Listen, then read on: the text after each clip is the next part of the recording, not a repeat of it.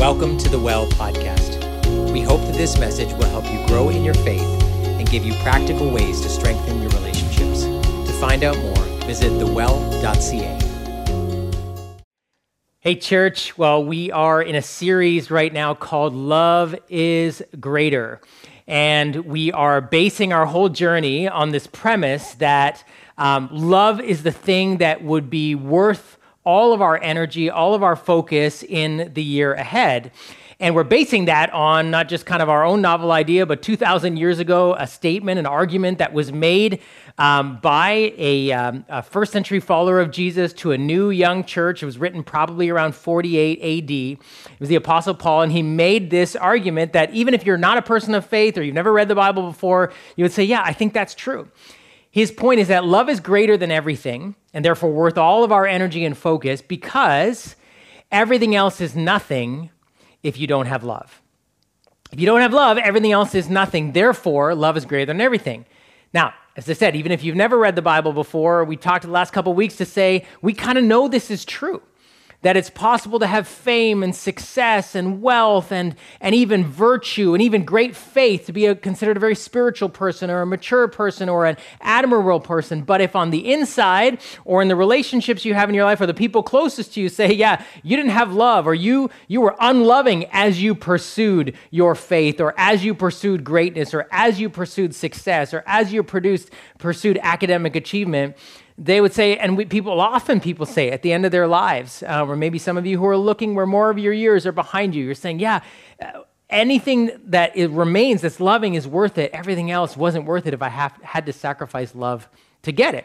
So we could all go, yeah, that makes sense. That would be great. That's worth pursuing. But then what is love, and why does it seem so hard to practice it? And so we're spending these 8 weeks defining from this chapter, this letter that the Apostle Paul wrote 2,000 years ago, and that churches around the world have been reading since then, on explaining in a deep way, beyond just kind of feeling or sentiment or an idea, what is love really? What does it look like? But I want to camp out today a little bit on one of the definitions. Why is it so hard to love? Why does it seem so difficult to love? Well, one of the answers to that question, there may be many answers to that question, but I would say that every generation of people, every culture of people needs to recognize that the time they are living in history, where they are living in the part of the world that they live, will present certain unique obstacles or challenges to actually pursuing and becoming people of love. And I want to submit to you kind of three factors, if you just stay with me, that mark what it means to be someone living in the 21st century in Canada. Three things, if you're a history or a techno nerd, you're going to love this. Otherwise, just stay with me because it's worth it. And as I explain it, you'll be like, yeah, that's true. On what presents such an obstacle for us in learning to love. The first one is this. David Bosch, who's an author and a theologian, observed that in the medieval time period, and that's between the 5th century and the 15th century, he said that people understood their lives, you can see these blocks, as sort of not necessarily hierarchy, but like the way that they understood the world was God, church, government, themselves as people, and then plants, animals, and objects that they sort of had mastery over. And he said for those 10 centuries, people understood their sense of being, their sense of accountability and responsibility, that God was over all, and that the church was this significant sort of voice and presence and community in their lives, and then kings and nobles and government were a part of the structure and authority, and then the self, and then plants, animals, and objects over which people ruled. And he said, over time, the Renaissance and the French Revolution, the American Revolution, the place of the church, he said, kind of got disappeared. And maybe we can argue the church lost, that was its own fault in terms of the way it led and the way it used authority, and people thought it was oppressive or basically looking out for itself. And so that sort of disappeared in those structures, and people began to trust more in kings and nobles and government structures, and saying, well, those are the things. And then with the scientific revolution, the dawn of science, people say, well, no, God's really not a factor. God doesn't even exist. Like, that's not an authority structure in our lives. And then, sort of with the Enlightenment movement and education, human progress, and all of the human authority structures and education and science and all those are the things we can trust in. Well, then World War I, World War II, and we realize, well, people and governments, they're going to fail us too. And we still have that mentality. And what that left people with, Bosch argued, was a sense of self-autonomy, self-authority, self-direction, and looking to plants, animals, and objects for validation and meaning. He said we have to realize that's what we're living in right now. That's one of the key factors, this orientation and understanding of self-government, self-authority, self-autonomy is one of the things that it means to be alive in the 21st century. That's factor number one. Factor number two, you live in North America. North America itself, as a continent, as a country, and the countries we're in, were settled on by this idea that you could come to this place and pursue your dreams, and you could make it big. And what that meant was that and if you look at the Charter of Rights and Freedoms in Canada and the Declaration of Independence in the United States, and the reason the United States matters to us as we think about it is a lot of the media and products and goods and services and just our proximity to their economy and access to and influenced by their media, these two things are all we're all connected and shaped by that. The Charter of Human Rights and Freedoms, the Declaration of Independence, which says, each person has the ability to pursue life, liberty, and happiness, is that America, North America, Canada, in a sense, the DNA of the country is built on personal rights and freedoms. Personal rights and freedoms are not just something we value, they are in our DNA. They're almost the most important thing we value. And that's what it means to be Canadian. That's what it means to be North American. And so you not only have, the onset of self-government, but also living in a nation, a country, we're saying the pursuit and achievement of your dreams. You do you. You can be whatever you want to be. Nobody should stand in your way. There shouldn't be any obstacles for you achieving self-actualization, fulfillment, success, however you define that. That is the ultimate goal and ultimate value. You can be whatever you want to be. That is what it's not just a value, it is the underpinning foundation that our continent is built on.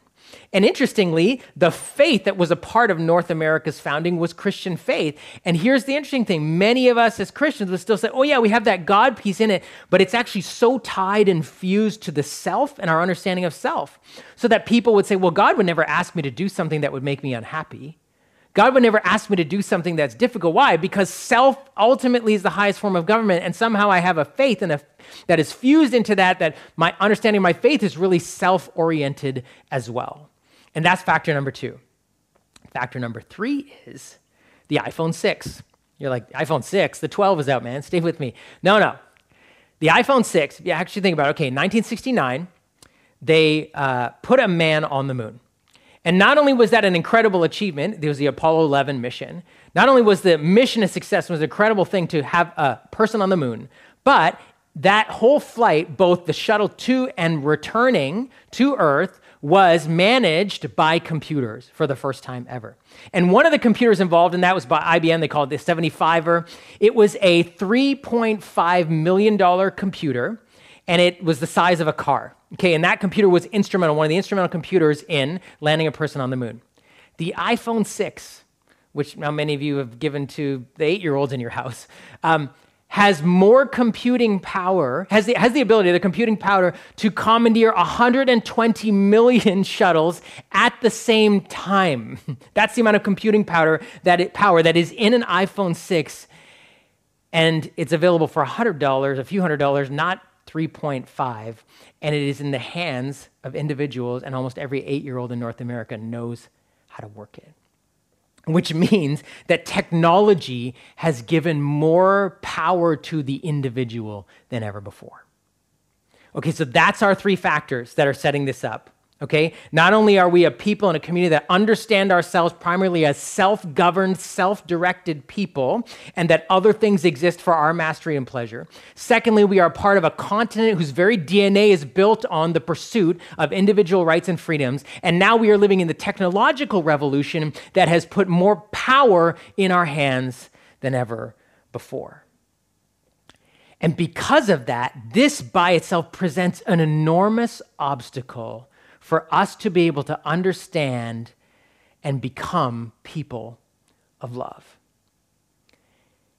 And yet it's something we say, yeah, but actually those are the things that we value most. That's the thing we would want when we die, to be able to say in our dying hours that we are surrounded by loving relationships, that we have been people of love, that would be most valuable. And yet if we want to pursue that, even in this year ahead, never mind at the end of our lives, how are we going to overcome this obstacle of self, of independence, of self-orientation that seems to be so wired into us, not just from several hundred years of history, but even empowered by technology that's in our hands? And don't get me wrong, individual rights and freedoms are a good thing. There's many good and noble things that have come out of valuing the individual. There's many good things that have come out of technology, and yet they present an obstacle to love.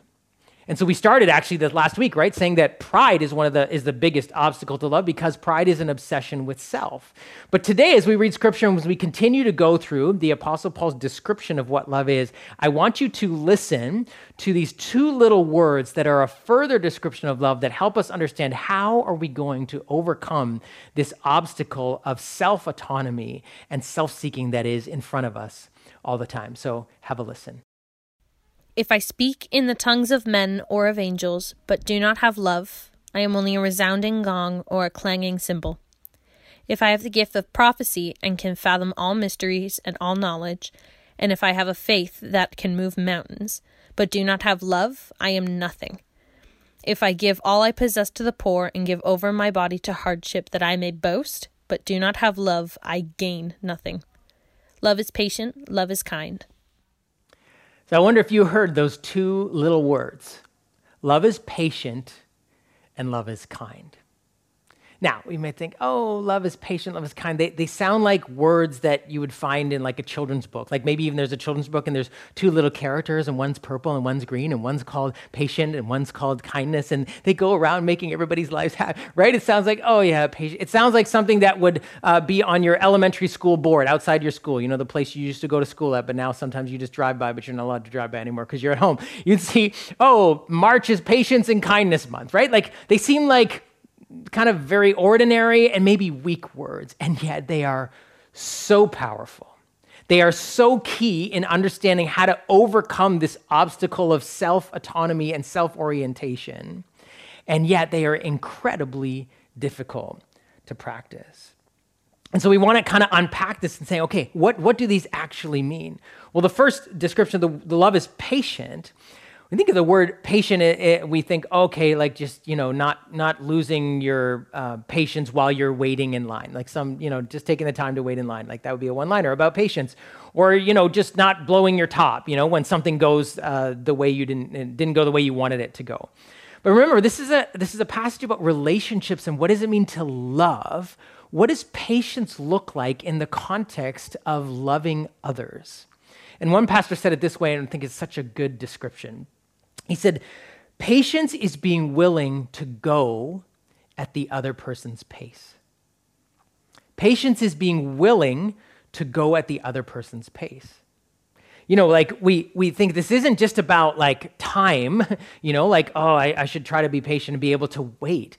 Being able to go at the other person's pace is recognizing that a lot of the impatience we feel is because people aren't moving at the speed that we need them to. We're depending on them for something, or they're getting in the way of something we need to get done. They're not moving fast enough, or they're not getting their stuff together. They're constantly struggling with the same things, or how long could they be sick for, or how long could they be, dealing with depression for, or how long could they be struggling? Why is this taking so long? They're moving at a pace that is different than ours. That's frustrating for us. We don't understand why they keep getting into the same messes. There's a repetition to their pace of life, that it's not just about how fast they do things or how fast they drive, but about the way they are. And we could even think about it in terms of their pace of the way that they think, right? That we have an impatience or a frustration with people who think differently than us. And that's certainly in these days, as we've debated things like vaccines and politics or whatever, there's a level of frustration or impatience we have with others who seem to hold a view or a way that are thinking that is different than our own. We're not willing, or we're frustrated to go at their pace. And why is that? Why does it produce frustration in us? Well, ultimately because impatience and people going at their own pace ultimately is because they are blocking our goals. We have things we want to get done, tasks we need to get done, stuff we need to get done, jobs we have, or assignments or group work, or a goal or a direction in our lives that we are heading for that is important and valuable to us, and other people, when they fail, when they trip and fall, or when we're depending on them, or when they continue to struggle, or when they think differently than us, or they're opposing us, we are frustrated at them because in that moment we are getting angry and upset because why? They are blocking our goals. And I know this sounds like sort of a little bit of an innocuous statement, but as everybody understand, yeah, that's the source of frustration I have with a lot of people. Why? Because the truth is, I am not thinking primarily about them. I am impatient because my goals are important to me, and they, as a result of their pace, or they're not keeping up, or they're not able to do what or they're stuck where they are, it is blocking my goals, and therefore I am getting frustrated with them. And see, this is where our culture gets in the way of our ability to love. Because if patience is being willing to go at the pace of the other, how can I, when I'm being told constantly, hey, you do you, pursue your dreams, don't let anyone hold you back. You know, you can be all that you want to be and achieve your success and chart your own path and the captain of your soul and all of that stuff. And that's what I'm being told, and that's the air that I'm breathing in, the water that I'm swimming in. Well, then when I'm trying to pursue my goals and other people are not helping me, or they're supposed to do something to be a part of it, or I'm linked to them somehow because I'm married to them, or I'm parenting them, or I'm studying with them, or I'm working with them, or they're working for me, or I'm working for them, and they are doing things or have a pace that's not, I'm frustrated at them because I can't get where I need to go. And so patience is actually about coming to the place where, if this is right love in the context of relationships, is not just somehow trying to not lose it on them. Because remember we said we can be virtuous, like look good, self-controlled, patient on the outside, but inside we don't have love. So true love is actually saying, okay, this isn't just about tolerating people like that or enduring that or somehow getting through it without, screaming at them, letting them know I want to kill them on the inside.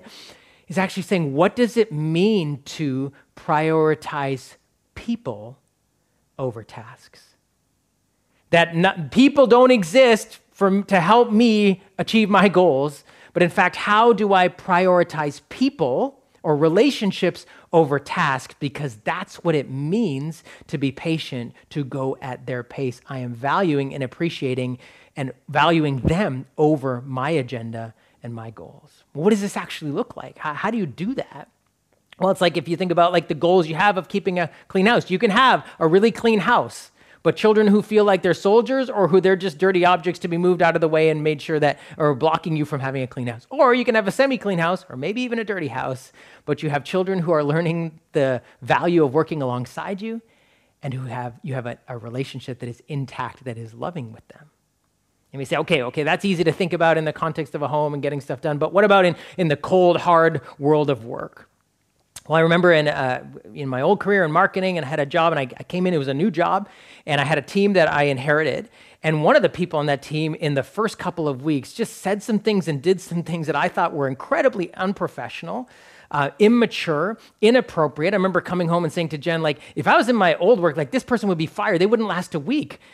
And the frustration that I had as I continued to mount as we would, he was kind of resistant to any feedback I would give on that. And our interactions were getting worse and worse because I was growing impatient at where he was at and where he was clearly not getting to. And the Holy Spirit, Jen said to me, you're probably making this worse by how you're responding. And I realized I was being impatient. I wanted him to get to a certain place. I expected him to be at a certain place. I expected a certain, and it wasn't there. And I was adding to it, and I thought, okay, this could go either really badly, really quickly, or I need to begin to change. And so as I began to shift and say, okay, why is he where he's at? What are the things that are motivating him? How does he think? I don't even really know him that well. And I began to get to know him and try to understand him more and really try to, in a sense, go at his pace or come to where he was. And so it was a beautiful thing happened. First of all, my level of anxiety and frustration began to go down, and I began to focus more on him than the task and the goals that I had with work, even though he's on my team. And he began to grow.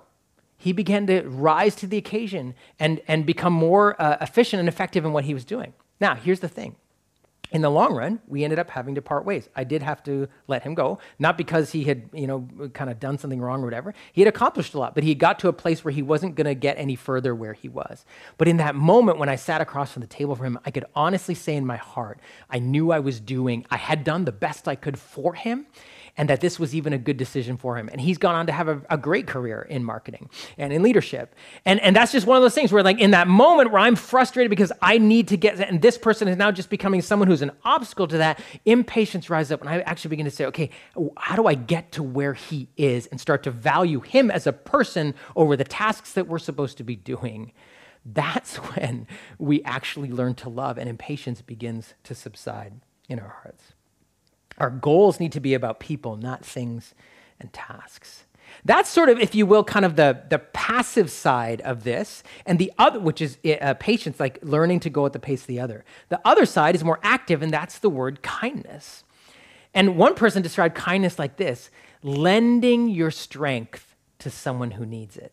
This is the active side of patience, not just slowing down to go their pace and being willing to prioritize them over tasks, but then actually kindness is using whatever strength, wealth, ability, opportunity we have to those who need it, to those who are weak, to those who are struggling, to those who are stuck, to those who are asking for help, to those who are not able to keep up.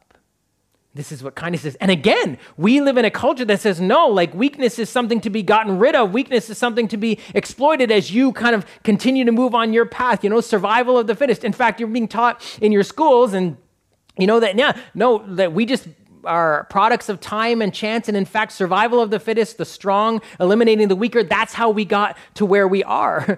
And yet March is Kindness Month. How do those two things fit together? They don't. Only if we actually value people as made in the image of God, as valuable in of themselves, and we say, wait, I'm actually meant to use what I have to actually strengthen and help and lift up others. Now, you might say, okay, like Paul didn't understand the culture we were living in. Well, in a sense, Paul's culture 2,000 years ago was different in many ways, but in many ways it was the same thing. It was a culture that valued strength, that valued, that thought that poverty or sickness or weakness was something people deserved and something to be avoided, and you let the poor stay poor, and you let the sick stay sick, and you let those who are suffering and struggling some sort of karma, they're trying to pay off some debt that they owe to the universe or to their past ancestors, their father and mothers must have sinned, and so now they deserve it. Weakness, poverty, need is not something to be alleviated. Well, why did Paul say this to the church? And to every church since then, and every person who ever read that letter, that kindness is actually using your power and lending strength to those who are weak and who are poor and who are suffering. Well, he actually answers that question in another letter he wrote when he describes the God who made us. He said, God himself, and this is how he describes him, the riches of God's kindness and patience. And friends, this is the game changer for us as people of faith, as we understand, well, how could we do this? How could we actually live like this as people who are willing to go at the pace of the other person, to come to where they are, and to use our strength to lend it to those who need it? Because that's exactly how God is towards us. Do you know the scriptures say that God himself has slowed down to our pace? And do you know what that means? Well, we just celebrated a month ago at Christmas. God becoming one of us, God actually embracing the limitations of humanity, choosing to put flesh and skin on and to be bound by the limits of humanity and the brokenness of humanity, is God saying, there's, as we've heard it said many times at our church, there's no stairway up to heaven where God says, you fix where you are, you get up to my pace, you get up to my speed. No, God has come down to our level and has come to where we are by becoming one of us, to speak to us with words that we could understand, to show us a picture of who he is, to actually teach and eat with and touch and live with people. This is what God has done. It is actually an incredible act of patience, of going at the pace of those he loved. God has done that for us. That's what he did. And which is why no surprise when you read the Gospels and the life of Jesus, he was always, in a sense, moving at a very slow pace. Why? So that he could prioritize people over task. And can we just say this? Jesus had the most important job in the world. I know your job is important. I know my job is important. Everybody's job is important. But Jesus was coming to save the world. If anybody's task was more important, it was Jesus. And yet he continues to prioritize people. Why? Because people were the goal. And so you continually see Jesus stopping on his way to eat, to talk, to look in the eye, to touch, to heal, to teach, to restore. This is God showing the riches of his patience to us. And then also the riches of his kindness, where God lends his strength to us. One of the most incredible things Jesus ever said, which if you've never heard it or maybe heard, we gloss over it and make it how profound it is. He said to his disciples, I did not come, even though I am Lord and Master, I did not come to be served by you. He said that's how all the lords and masters of this world do it. They see others as people who exist to strengthen them, to lend them their wealth and strength. That's what people in authority, he said, that's the advantage they get. He said, not so with you, because I am here to serve you. That's what Jesus described his mission, to lend his strength, his healing, his wisdom, his life, his power, his love to us who were in need, not to be served by us. That's not the most profound statement on the nature and the character of God. I don't know. There's no God like that. That is how God has been towards us. And the scriptures say we are made in his image. And therefore, not only are we loved by a God who shows patience and kindness, not only are we called as we follow him to be people of patience and kindness, we have been given the power of his life to be able to do it. And that's amazing. So what does that mean? Where do we go from here? Well, I would say to you that it begins with patience, because you're not ever going to want to even stop to lend someone your strength if you're not actually first slowed down to their pace, to where they are. And if I can say it this way, to go their pace, you need to stand in their place. To go their pace, you need to stand in their place. To get to where they are. That's what patience means, to come to their level, to get to where they are. And I want you to listen to just a short story of somebody who did that. Dr. Paul Brand was a pioneering surgeon in the area of leprosy research and healing. And he was someone who really understood that it was not just about the skin tissues, but about nerves. And he was given so many awards, both by the Queen in England, where he was recognized and practiced, but also in America. But he spent most of his time in India, in small villages, which was his birthplace, in Tamil Nadu in India, was his birthplace, and where he grew up with his parents, and where he began to practice medicine with lepers, because there were millions of lepers in India. And here's what one of his friends said as an observation about Dr. Paul Brand in his book, as he wrote about him. I visited Sadan, another former patient of Dr. Brand's. He, that's Sadan, looked like a miniature version of Gandhi, skinny, balding, with thick spectacles, perched cross-legged on the edge of a bed. The door to his modest apartment was open, and a few small birds flew in and out. A mangy dog lounged on the step. Sadan showed me his feet, which ended in smooth, rounded stumps instead of toes, because of leprosy. I met the Brands, he said, too late to save these. That's Paul and his wife. But they gave me shoes that let me walk. In a high-pitched sing-song voice, Sadan told me wrenching stories of past rejection. The classmates who made fun of him in school, all because of his disease. The driver who forcibly threw him off a public bus. The many employers who refused to hire him despite his training and talent. The hospitals that turned him away with the brisk, "We don't treat lepers here." When I got to Vellore, that was the village where the Brands were, I spent the night on the Brands' porch because I had nowhere else to go, said Sadan. That was unheard of for a person of leprosy back then. I can still remember when Dr. Brand took my infected, bleeding feet in his hands. I had been to many doctors. A few had examined my hands and feet from a distance, but Dr. Paul and Margaret were the first medical workers who dared to touch me. I had nearly forgotten what human touch felt like. Even more impressive, they let me stay in their house that night, and this was when even health workers were terrified of leprosy. Sadan then recounted the elaborate sequence of medical procedures, tendon transfers, nerve strippings, toe amputations, and cataract removal performed by the Brands. By transferring tendons to his fingers, they made it possible for him to write again. And now he kept accounts for a program that gave free leprosy care through 53 mobile clinics. And this is what the writer says. Paul Brand saw his chief contribution as one he had not studied medical school, to join with his patient as a partner in the task of restoring dignity to a broken spirit. As Paul Brand said, we are treating a person, not a disease.